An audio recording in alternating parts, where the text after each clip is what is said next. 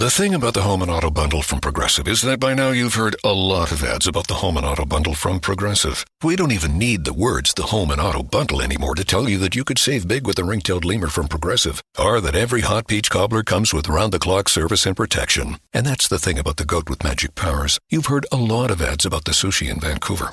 See how much you could save with the Home and Auto with the Shaman in the Jungle from Progressive. Progressive Casualty Insurance Company, affiliates, and other insurers. Bundle discount not available in all states or situations.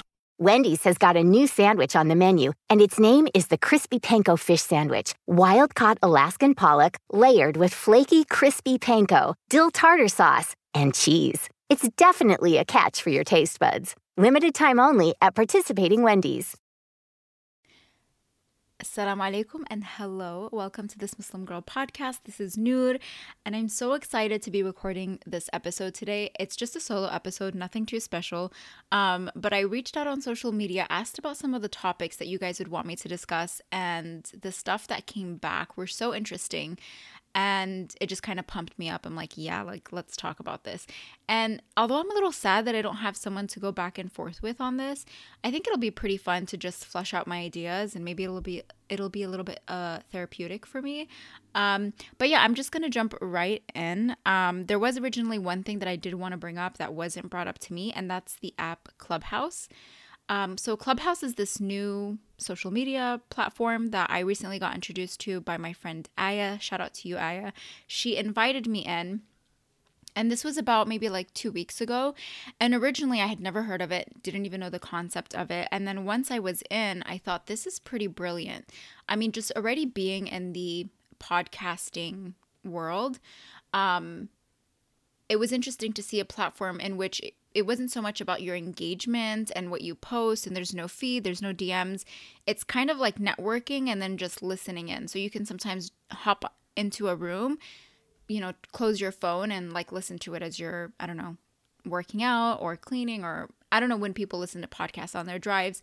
But essentially you could do the same thing, except this involves multiple people, and sometimes the moderators let as many people into the room as possible. And yeah, I've been really enjoying it. I enjoyed the process of curating what I wanted my, space to look like, as in what were the types of rooms and clubs that I wanted to be involved with. And a lot of it is about like entrepreneurship. It's about, Muslims in the creative field. I'm also in Muslim Women Professionals, which is created by my friend Sophia Haq, who's the CEO and founder of Muslim Women Professionals. Shout out to her as well. She's amazing. MashaAllah. I'm just so proud of her. And I've had her on the podcast before, so that's how we met.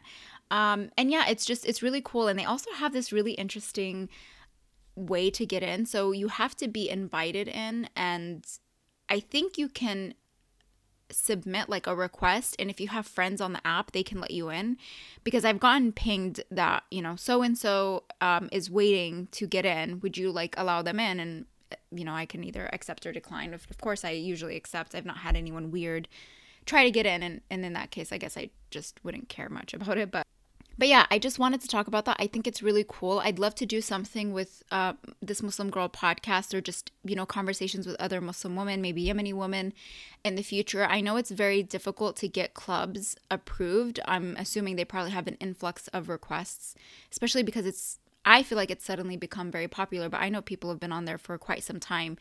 So, yeah, if you're interested to join and to see what I possibly maybe do, or what rooms I'm in, I'm usually honestly a listener.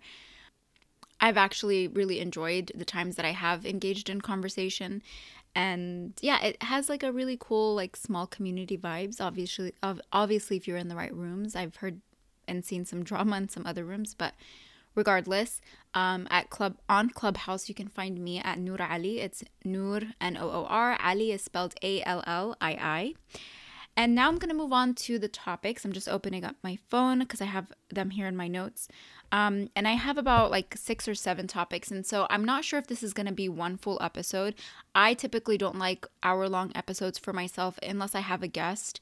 But something like this where it's just broken into different topics, I like to split it up, because I think 30 minutes to 45 is a really good length in time to be able to, I think, really have people invested into listening, and I feel like sometimes an hour is too long. So maybe people listen in and then they forget about it and they don't continue to listen on. So this might be a part 1 to 2 parts.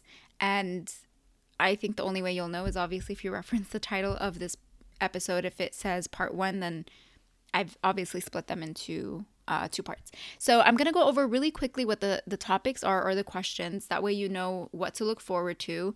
I might possibly have timestamps in the description. I watch or listen to a lot of podcasts or like streamed podcasts online, like on YouTube, and I really appreciate people who go in, and it's usually listeners, and they'll put timestamps. And so it's like, okay, cool. This is a, an hour, 2 hour long podcast. I want to get to one specific topic, or let me see what topics are in there.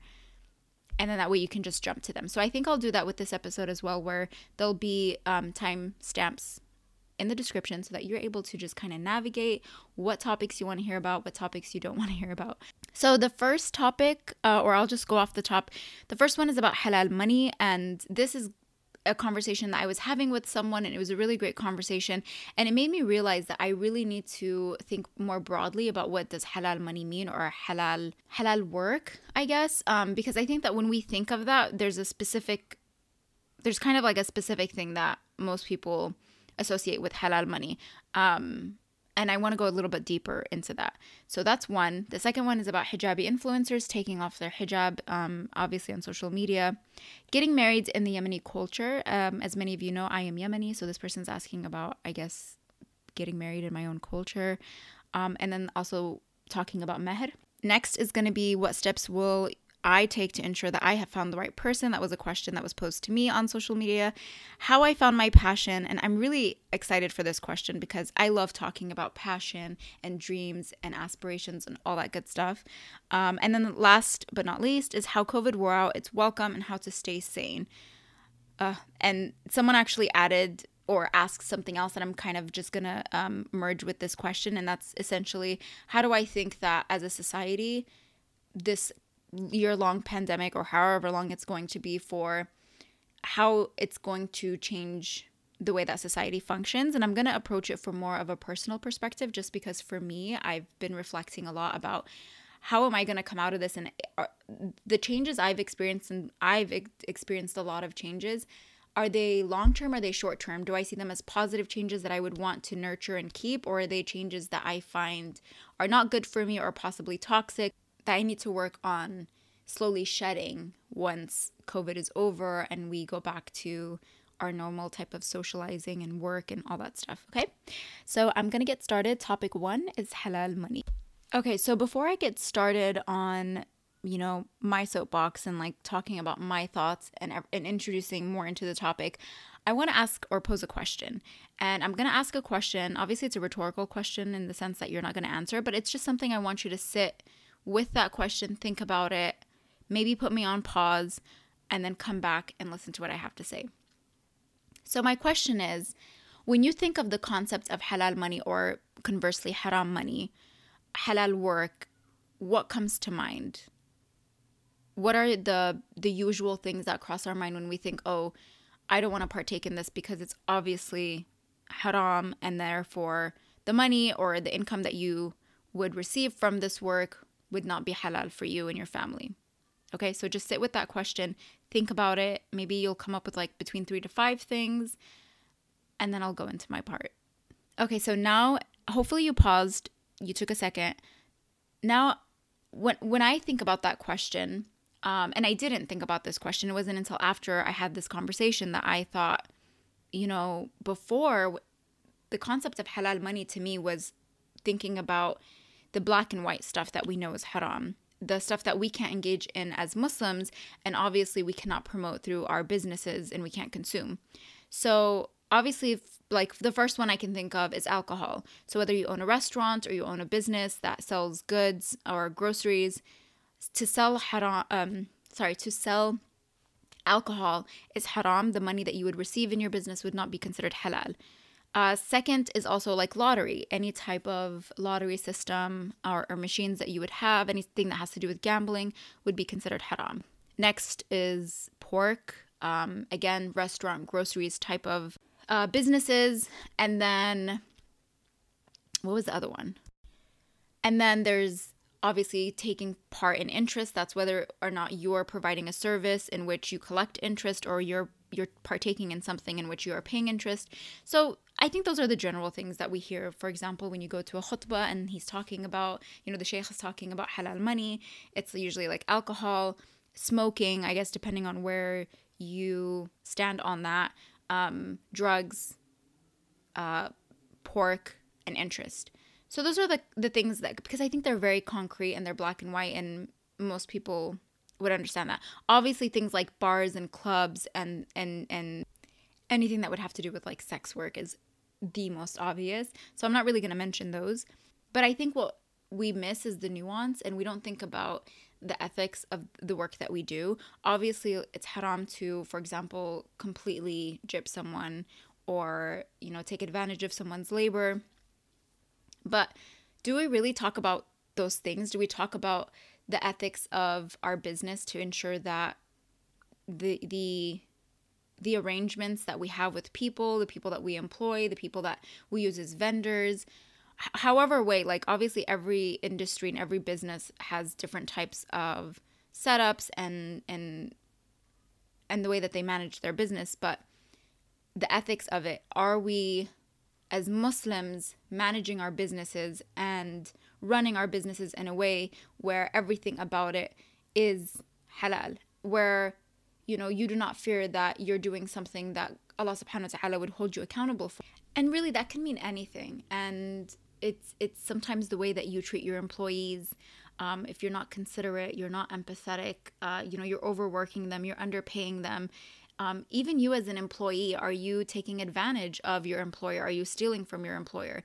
Also, sometimes there's benefits or specific programs that apply to like small businesses, and they're available for people who really need it. And are you essentially milking, the system for your own benefit towards something you actually don't need, and you're basically taking a benefit from someone who actually does need it? So I think it's the idea around that, and really thinking about making sure that we would never oppress people or oppress other, whether it's the labor that you have for your business, it's the people that you work with and have contracts with, like just in every sense. You would never oppress someone in order to be advantageous or to obviously gain more capital. That, because as Muslims, we understand that there's nothing halal about seeking money, but doing it in a way that is haram, doing it in a way where you oppress people, where you manipulate people, where you lie, where you steal. Because there's nothing wrong with saying, I want to be successful. There's nothing wrong with saying that I want money, that I want to have financial freedom, that I want financial stability, that I want to make more money. All of that is halal. There's nothing wrong with it. And, more power to you. I think we should all have that type of mentality. But of course, again, just never doing it in a way where you compromise other people around you just for your own self-interest, and you become very selfish.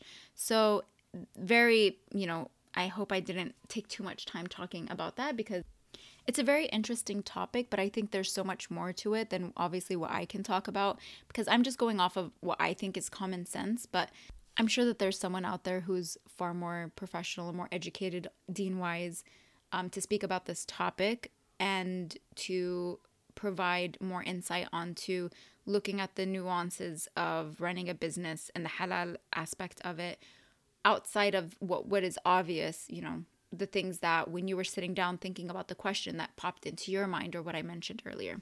So yeah, I think really interesting conversation to have with people, really interesting conversation I would love to sit in and learn more about, inshallah.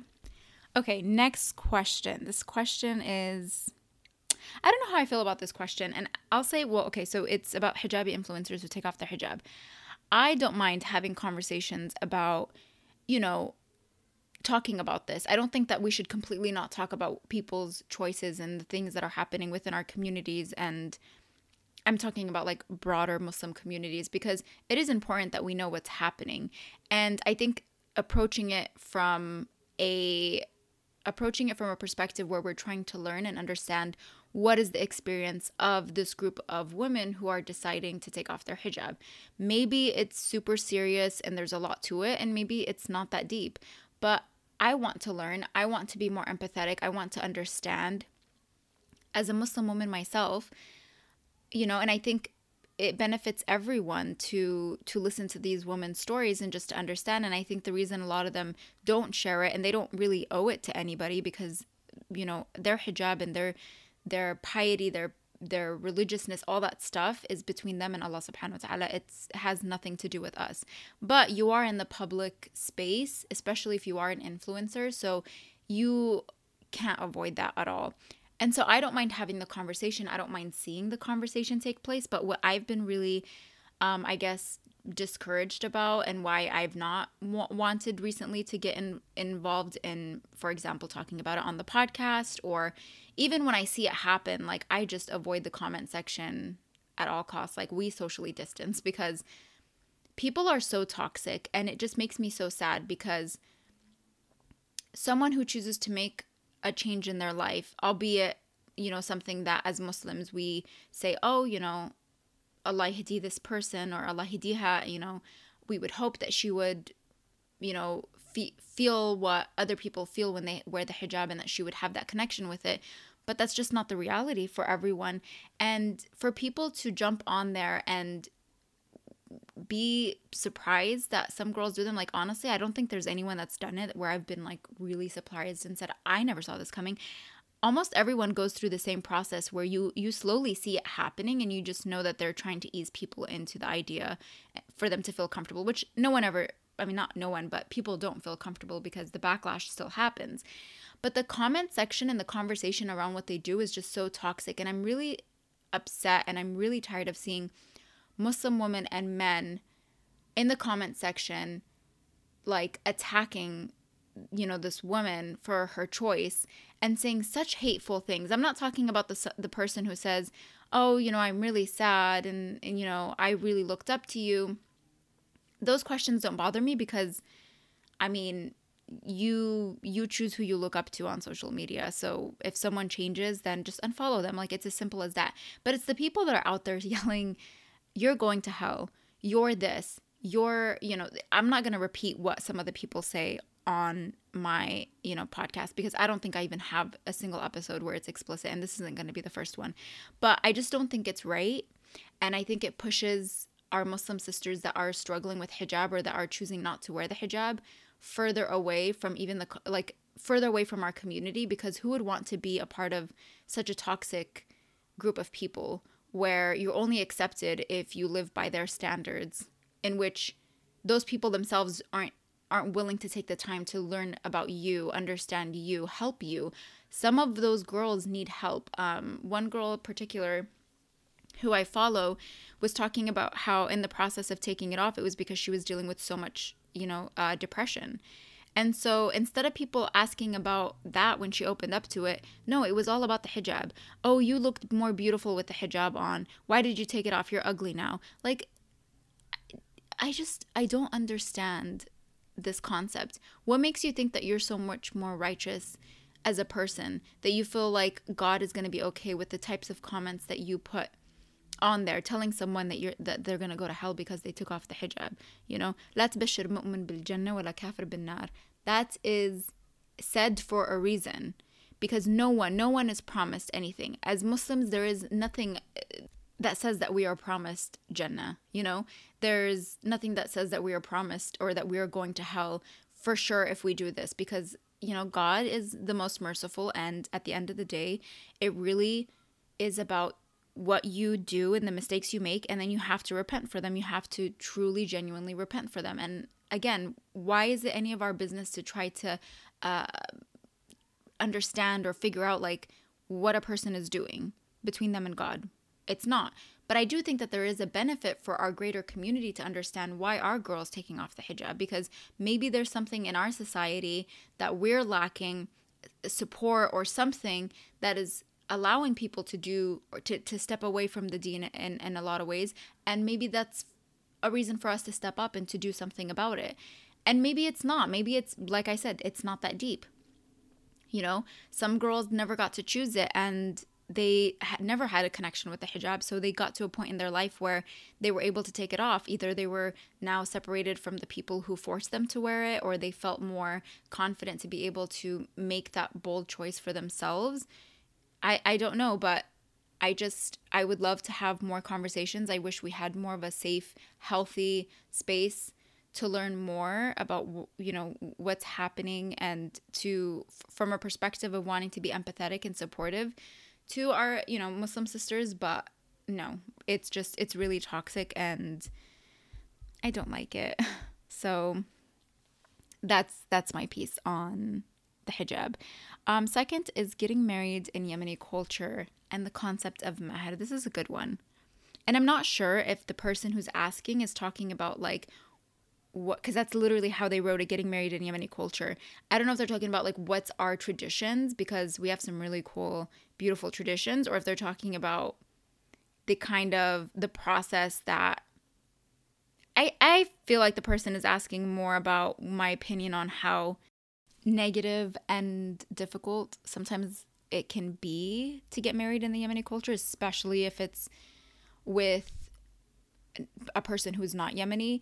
But I will say first and foremost that in the Yemeni culture, most Yemeni cultures, not all, or most Yemeni families have a way of doing things, and I think that it's so much more constricting than what the deen allows in terms of the access that the man and the woman have to each other. And I think that's where we have it wrong in our culture, and in our process is it's just very limiting. And I feel like for such a big decision, it needs to be like, that's where you need to be the most lenient. And in Islam there's so much that the men and the woman have access to each other to make sure that they're making the right decision, to get to know each other. And unfortunately, sometimes culture and families get in the way because they try to restrict it as much as possible. And so I think in the culture, it just needs to be a little bit more open-minded. And I'm sure that there's a lot of families that now are becoming, a little bit more open-minded. But when it comes to, being alone, there's just always, and I'm talking about post-nikah, I'm not talking about before. They can't be alone. There has to be a chaperone. Everything is supervised. And before, the communication has to be very minimal. And I just don't understand how you can have a conversation with someone and ask them, first of all, just have a conversation to see if you click, and then just ask them the questions that are important to you when you're around family. So I just don't think that that's the right setup for people to comfortably speak to each other. And, some people, they're not allowed to communicate via the phone or text or anything like that. So again, very old school way of doing things, and it's still alive and thriving in a lot of communities. And also a lot of people, or a lot of families, are still not open to the idea of their sons or daughters, or more specifically daughters, marrying outside of their race, or outside of being Yemeni. And so the idea of someone who's not Yemeni marrying them is still a no-no, and they still have preference over someone who is Yemeni. And in today's world, where we're just so connected with other people through school, through social media, it's just not as realistic for that expectation to be there for some people. So yeah, I think it's something that's going to have to change over time, because I just don't see it lasting a long time. Unless, again, like the people, that's how some people want to go about the process, then hey, do what's best for you, I guess. And then there's mahr. Not just mahr, but the marriage contract, the Islamic marriage contract. One thing I've been thinking about recently is women are not as involved as they should be, or maybe not involved at all. And some of you women who are the ladies on here listening who are married, maybe you can tell me, how involved were you with the marriage contract? Like, were you able to have a seat at the table to talk about what the negotiations were, not just towards your mahr, but also like, what did you want to put on there? And if you did have something you wanted to put on there, like a shart, were you able to voice that? Were you was that even like, was that idea welcome, that you could approach your father, your wali, and say, hey, when it comes to my aqd, to my nikah contract, I want this to be included in here, you know, because I feel like it's kind of unfair. It's usually maybe the family, so obviously the father of the bride. The groom is, I'm sure, involved, but sometimes he himself also has his father who is speaking for him. And I don't know, I just feel like maybe we should take more ownership of that. Maybe we should step up and, you know, voice our opinions on things, but also first and foremost, before we do any of that, because the problem is we probably don't even know that we have that right, or that, you know, what is our reach? What can we do? And for me, it's like, I want to educate myself on that, because it's not a common practice, I think, for women to be involved. And I honestly don't know how involved you can be, but I'm pretty sure you can get very involved, considering it's your life and your commitment, you know, your relationship that you're committing to. So I think that would be a really cool podcast topic. If anyone knows of someone who is in the legal realm, who knows about this kind of stuff, and is more specifically a woman, I would love to sit and have a conversation. I want to educate myself and you guys on, you know, how do we secure ourselves when it comes to marriage. You know, there's also the concept of mu'akhar, which is essentially like alimony, I think, but it's so that if he divorces you, you are entitled to a certain amount of money. And, you know, the concept meher, mu'akhar, all that stuff is set in place to protect the woman, to make sure that, especially because traditionally women were financially dependent on their husbands. I mean, they were financially dependent on their fathers, and then they become financially dependent on their husbands. Obviously, that's not the case as much anymore today, but regardless, her money is her money and his money is her money. So it's to ensure that she's always going to be taken care of, and that in the instance where she is separated from him or whatever it is, like, she would still have something to go off of for some time to be able to take care of herself while she transitions out of being a married woman. At T-Mobile, we believe in putting people first by treating them right. So we're upping the benefits without upping the price. Introducing Magenta Max, now with unlimited premium data that can't slow down based on how much smartphone data you use. Plus, get Netflix on us. Right now, pay zero cost to switch. And bring your phone, we'll pay it off up to $650. Only at T-Mobile. Activate up to 4K or video streams at 480p. Up to 40 gigs high-speed tethering. $650 via virtual prepaid card. Allow 15 days. SIM and support charges waived. Receive Netflix standard with 2 lines. Who was taken care of by, you know, said man, to now being a single woman and maybe living back with her family or on her own. So yeah, that would be amazing. And I don't hear enough about that type of stuff. So again, if anyone knows or is interested, hit me up. I would love to have a conversation about that. Okay, next topic is, what steps will you take to ensure that you have found the right person? I just want to say that Muslims and Arabs, well, just like Muslims, are kind of obsessed with the topic of marriage. I feel like you could really talk about marriage in almost any conversation, and their ears perk up, and it's like, yeah, I want to listen in about dating, halal dating, haram dating, meeting someone, whatever, the process of getting married. And even for people who are married, I'm sure that they're still engaging in or wanting to listen in to conversations about, what do you do after you're married? How do you communicate? How do you make the other person happy? How do you find happiness? How do you deal with insecurities? I'm sure that the list goes on. But for me, I think there's a few things that I would want to talk about in relation to this question. So I'm not married, but I have experienced, since I was probably in my early 20s, being like having to deal with the process of, okay, getting to know someone. And that has ranged from a very traditional approach where it was like, my family is like saying, hey, there's this family and they want you for their son, to someone that I met in person, to someone, you know, through mutual friends, through social media, all of that stuff. Like, I think everyone experiences some type of, you know, especially girls, I think more than guys, but that someone shows an interest in you. And it never really goes maybe that deep, but there has to be a process. And I think what I've learned over the years, and this is something that I think the other day I was in a Clubhouse with my friend Sophia Haq, and it was part of Muslim Women Professionals, and they were talking about setting standards. And one thing I can say is that in my early 20s, now I know that some people get married at a young age and it works out for them. I don't think I would have been that person who could have gotten married at a young age and it would have worked out. I just didn't have the personality to, I think, you know, take care of myself and to set standards and prioritize myself and do all all the stuff that you need to do to be secure in your relationship. I don't think I had that. And so when we talk about setting standards, we're talking about like knowing what you want, not just in the other person, but what do you want your life to be? Where do you see yourself? What kind of person are you? How can you portray that to the other person so that they also can say, yes, I accept who you are, or I reject who you are. And that's part of the process, is acceptance and rejection.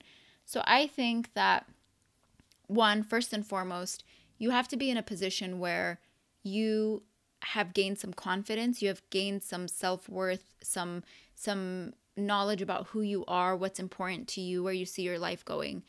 If you are still in a position, and I don't think age matters, but if you are in a position where you are having a lot of insecurities, trust issues, you're just uncertain about yourself, if you need to work on yourself, that's a priority way before you need to think about meeting someone, because it's a very unhealthy way to start a relationship when you yourself are still dealing and going through so much. And it just makes the process of really getting to know someone and letting them get to know you very difficult. So I think, one, you have to be in a position where you feel good about yourself, because when you approach that person, you need to be able to say, these are my standards, these are my expectations, these are my boundaries, etc. And so I think when you initially, so when you meet someone or someone approaches you or what have you, I don't know what the setup is like. Obviously, there's just, like I said, there's so many ways. I think for me personally, and the advice I would give to others, is that you need to make sure that from the beginning of the conversation, you need to make it clear what the intentions are with the other person, because there's a lot of people out there who are not going to be honest, or their intentions aren't what yours are, which is, the reason you talk to someone is the intention to get married. That's what us Muslims are supposed to do. And so I think from the beginning, talk about the hard questions, because there's a lot of things that should be like easy, yes, no, maybe. Those need to be asked at the very beginning. I think what's an issue, or what could be a problem, is when you avoid those type of questions. And so you just start talking for months and months and months, and it's just like random things, and you just like enjoy the person's company. And then next thing you know, you're becoming emotionally attached to this person. And then you're finding it really hard to not just engage in those questions, those hard-hitting questions, but maybe even the response to something you ask is not what you want to hear, but you ignore it, or you refuse to really listen to what they're saying because you don't want to believe it. And so they can be showing you that they are this type of person, and you're painting a different picture just because, you don't want to accept that they are different from what you thought. And because you did avoid asking them these important questions for a really long time, and now you're blinded by your infatuation towards that person, and it just puts you in a really sticky situation. So I think both parties need to just be upfront from the beginning, like, hey, how are you, like, what's, the halal haram ratio, like, whether you're a religious person or not, that's an important piece. Like, hey, this is how I live my lifestyle, would you accept that? This is my type of relationship with my family, this is my expectation of a significant other. These are my flaws. This is how I deal with anger. This is how I deal with problems. This is how I deal with whatever it is. There's so many things, and you can go online, you can Google questions to ask someone, but do that in the beginning, because it's so much easier to answer honestly when you are just in the early stages, because you're not too worried about what the other person is going to think of you. And you can confidently just be like, look, if I'm not the right person for you, then you go your way, I go my way, like no hard feelings. Trust me, I think you'd want to go through that process much earlier on than when you've either gotten family involved, or have gotten engaged, or maybe even have had kids and obviously gotten married. So just, I think, be really smart and have, be just thoughtful about the process, have the good intention.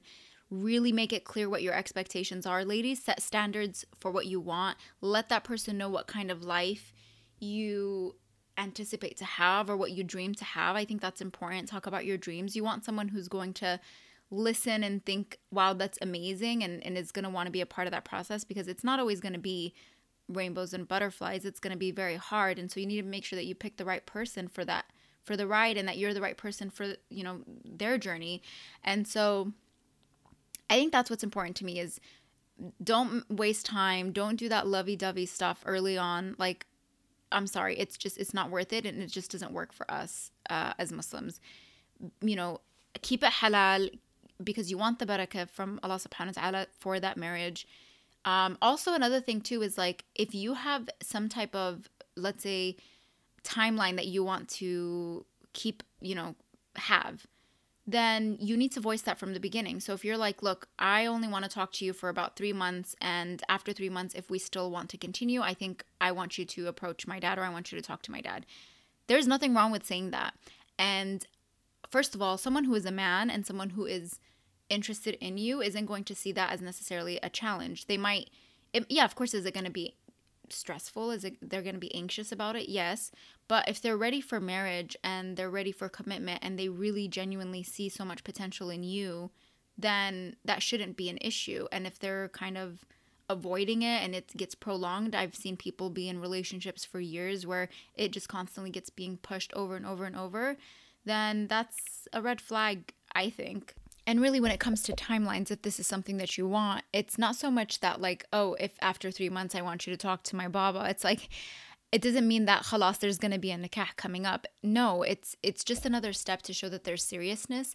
And also, I think that there is something very valuable about getting families involved, because getting to know the other person's family, and him getting to know your family and the families getting to know each other is also another indicator of like whether or not this is going to be a good match, because family does matter, obviously, to an extent, but see what they're like and how they interact with their family. There's so much you can learn about a person when you meet the people who grew up with them, the people that raised them.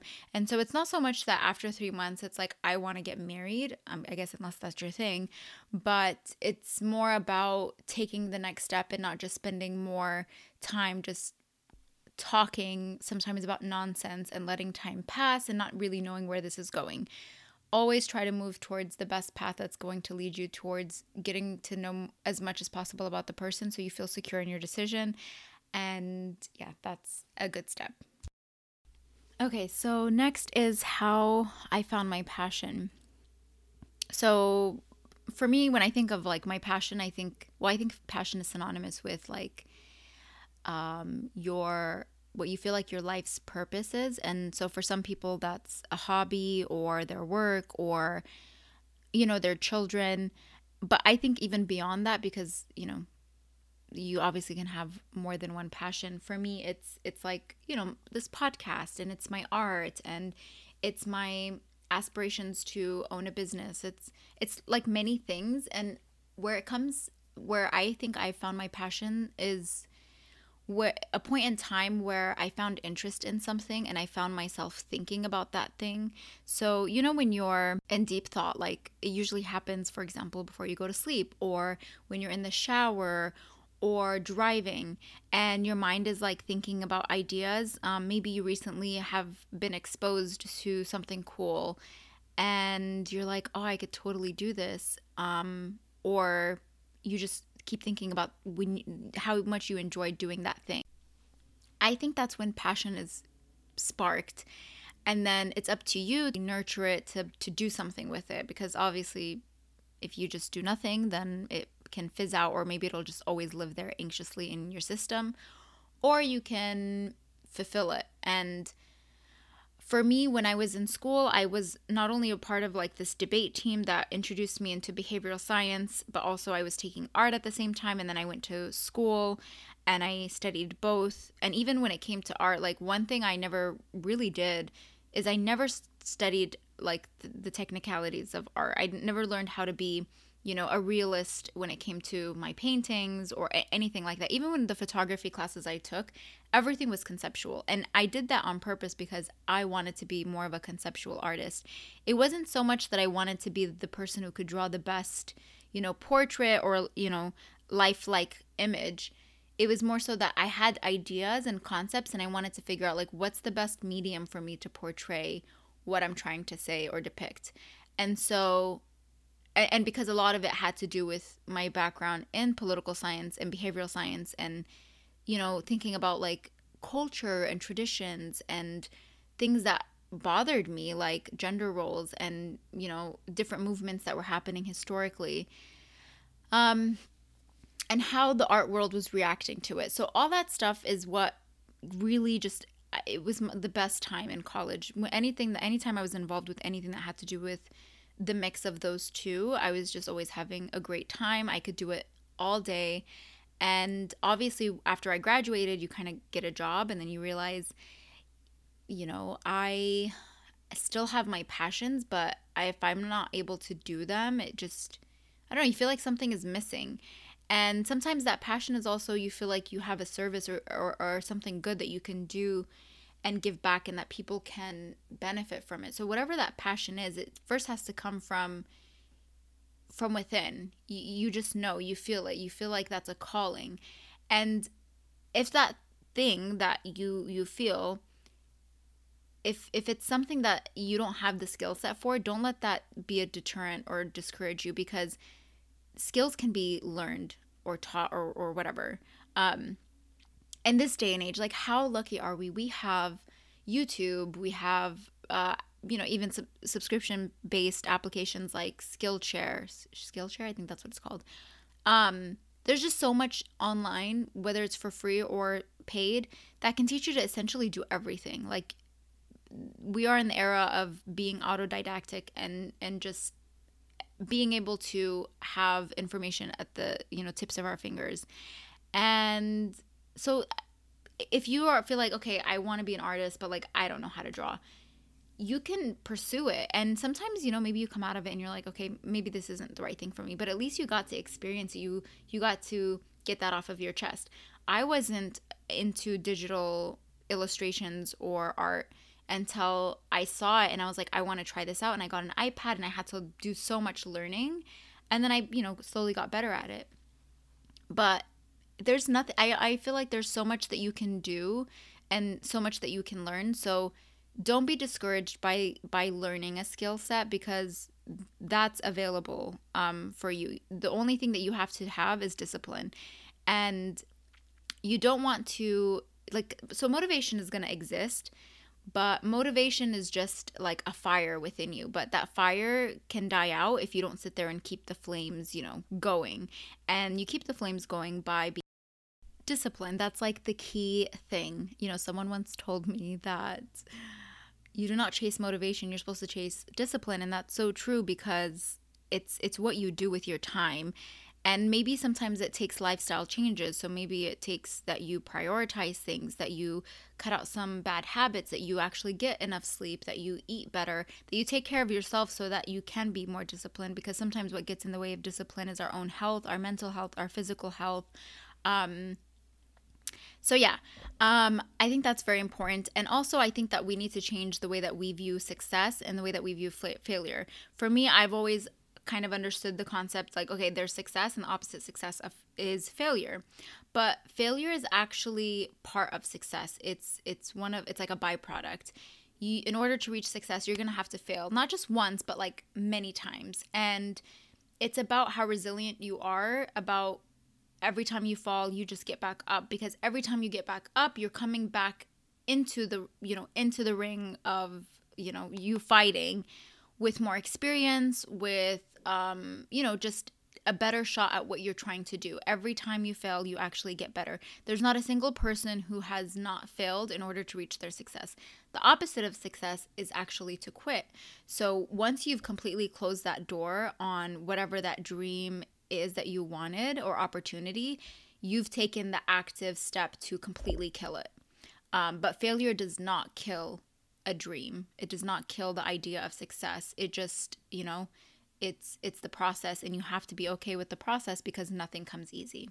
And last but not least is about COVID outstaying its welcome and how to stay sane.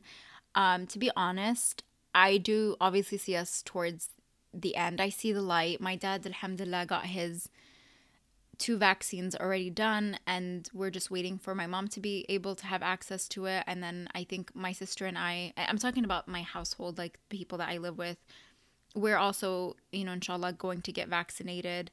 Vaccines could be a whole nother topic. I'm not going to get into it right now, but yes, I'm going to get vaccinated. And I just think that once we get out of that, life is just going to be like so much better. But it's going to be a transitional process anyway. But I think just that fear and stress of, getting sick and not knowing whether or not we would be one of those people that get COVID but have like the worst reaction to it. So, yeah, so that's that. But I think when it comes to if I think that there's going to be some type of societal change, the way that we do things because of COVID, I think for a long time we will. I don't know about, 5 years from now, but I think that for the next couple of years, I think so. I think that it's just not going to be the norm to maybe shake hands or like the way that we used to share food at restaurants. Just how we interacted with each other might be a little different. I think more people are just going to stick to wearing the masks. But beyond the like kind of social, how we socially interact and all that stuff, and I think that we'll see different groups, like age groups, react differently and transition differently. But for me personally, one of the things that I've been thinking about is, have I changed? Which, yes, the answer is yes. I have changed during the pandemic with the way that, my world changed. But have I changed for the better or the worse or both? And yes, the answer is both. How do I make sure that the bad stuff that I can't get rid of right now because I'm not in a position to get rid of it, because I'm still stuck in this, kind of isolated world, how do I make sure that I shed that as I transition back into quote unquote normalcy? And the stuff that is good, how do I nurture that so that I can keep it and it can be something that I carry on with me? So for example, some of the good that I would say is I've spent a lot of time by myself and really learning more about myself. And I've had to so when I've experienced any type of really severe anxiety, when I've had a lot of, kind of mental health issues, it's really easy for me to take my mind off of it and be distracted by going out, hanging out with friends. And yes, those can be coping mechanisms sometimes, but they also can be a way for me to avoid dealing with the root of the problem. And for the first time, I really was very, very limited by what I can distract myself. Even Netflix and streaming apps and stuff weren't going to be enough for me to try to distract it. So I had to face things head on. And it was very difficult, but I think at the end of the day, it was very beneficial. And so I like that aspect, and I want to be a person who is able to face more of what it is I'm going through rather than trying to avoid it. And then I think some of the bad things that I have kind of gained during this time is that it's so easy for me to be antisocial and to not talk to people. And honestly, like if someone wants to hang out, virtually, it's so easy for me to be honest and just say, no, I really don't feel like seeing anyone. And I mean, yeah, take time for yourself, but I think it gets to a point where it's kind of unhealthy. And then I get really exhausted. Like it takes a lot out of me to socially interact, even virtually, which is really weird because I've always been an extrovert my whole life. Actually, no, not my whole life. My whole adult life, I've been very extroverted, very comfortable speaking to people. It like gives me energy to be able to socialize. And every time I took the Myers-Briggs test, which is a personality test. If you haven't taken it, Google it, take it. I've always came out as an extrovert, never like on the cusp. It was just always very clear extrovert. And I recently took it because I thought, I've noticed that I'm very to myself and that I'm very comfortable this way. And I think that even after I'm allowed to go out, I'm sure there'll be a rush of like seeing my friends and game nights and all this stuff. But then I think eventually I'll want to go back and be a recluse. And so I retook the test and I actually came out as an E and I. So I was on the cusp. It was like, I guess, so 50-50 that I could either be an E or an I alongside the other character traits. So if you're someone who's like me, either you've taken the test before, I would highly suggest taking it again just to see if there's a difference on what the pandemic and being in isolation to an extent has had an impact on your personality. And if not, then take the test and answer it if you could try to remember what you were like before and then take it again, being just like honest with your feelings now and see if there's a difference, because I think that that's really interesting. But yeah, I think I've just really realized how important mental health is during this time, not just for myself, but for a lot of people. And if mental health is something we all deal with, obviously to different extents, but every person has mental health issues, like things that they have to deal with. Every family and household has issues that they need to also deal with. And I think that if you think that you don't, you're probably blind to it, because, I mean, I don't know, unless you're very lucky. And I'm not saying that it's like an extreme form of like mental ailments. I'm just talking about things that like anxiety that people deal with. I think that, you know, there's traumas that we deal with, and even our parents deal with, that we don't recognize, that we've never, you know, brought to the forefront, and that we've always just hid, because that's what Arabs do, right? We just hide stuff and we don't want to deal with it, and we think if it's not, like, if we can't see it, it's not there. But then it presents itself in the future, and then you see things come up and you see that there's these repetitive issues that like never go away, and you realize that's because we've never dealt with the trauma. And yeah, I think I would love to see mental health services be more accessible and affordable towards people, because it makes me really sad that, you know, obviously medical services are available, and whether or not you have insurance, and I know like we can go into that whole conversation, but it's like everyone knows that healthcare is, you know, a human right. But I also think that it extends beyond that mental health is also a human right, because sometimes not taking care of your mental health is going to lead to health problems that would cause you then to seek medical attention. And I wish that we could have mental health resources that are specific to Muslims, that are specific to Arabs, that are in different languages. I just wish it could be more accessible.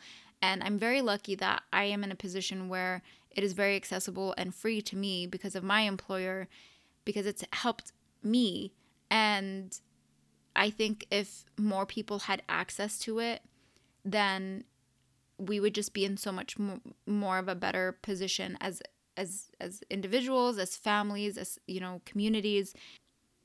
Yeah, I don't know why I went too deep into that. I feel like it was kind of a non sequitur, but anyways, that was all the topics. And like I said, I'm actually not sure whether this is a 2-part episode, but I guess we'll find out when I edit this. I appreciate you guys so much. Thank you to everyone who submitted questions. If I did not address your question or your topic, I'm saving it either for another episode, or I felt like it kind of was covered by another topic that I already addressed.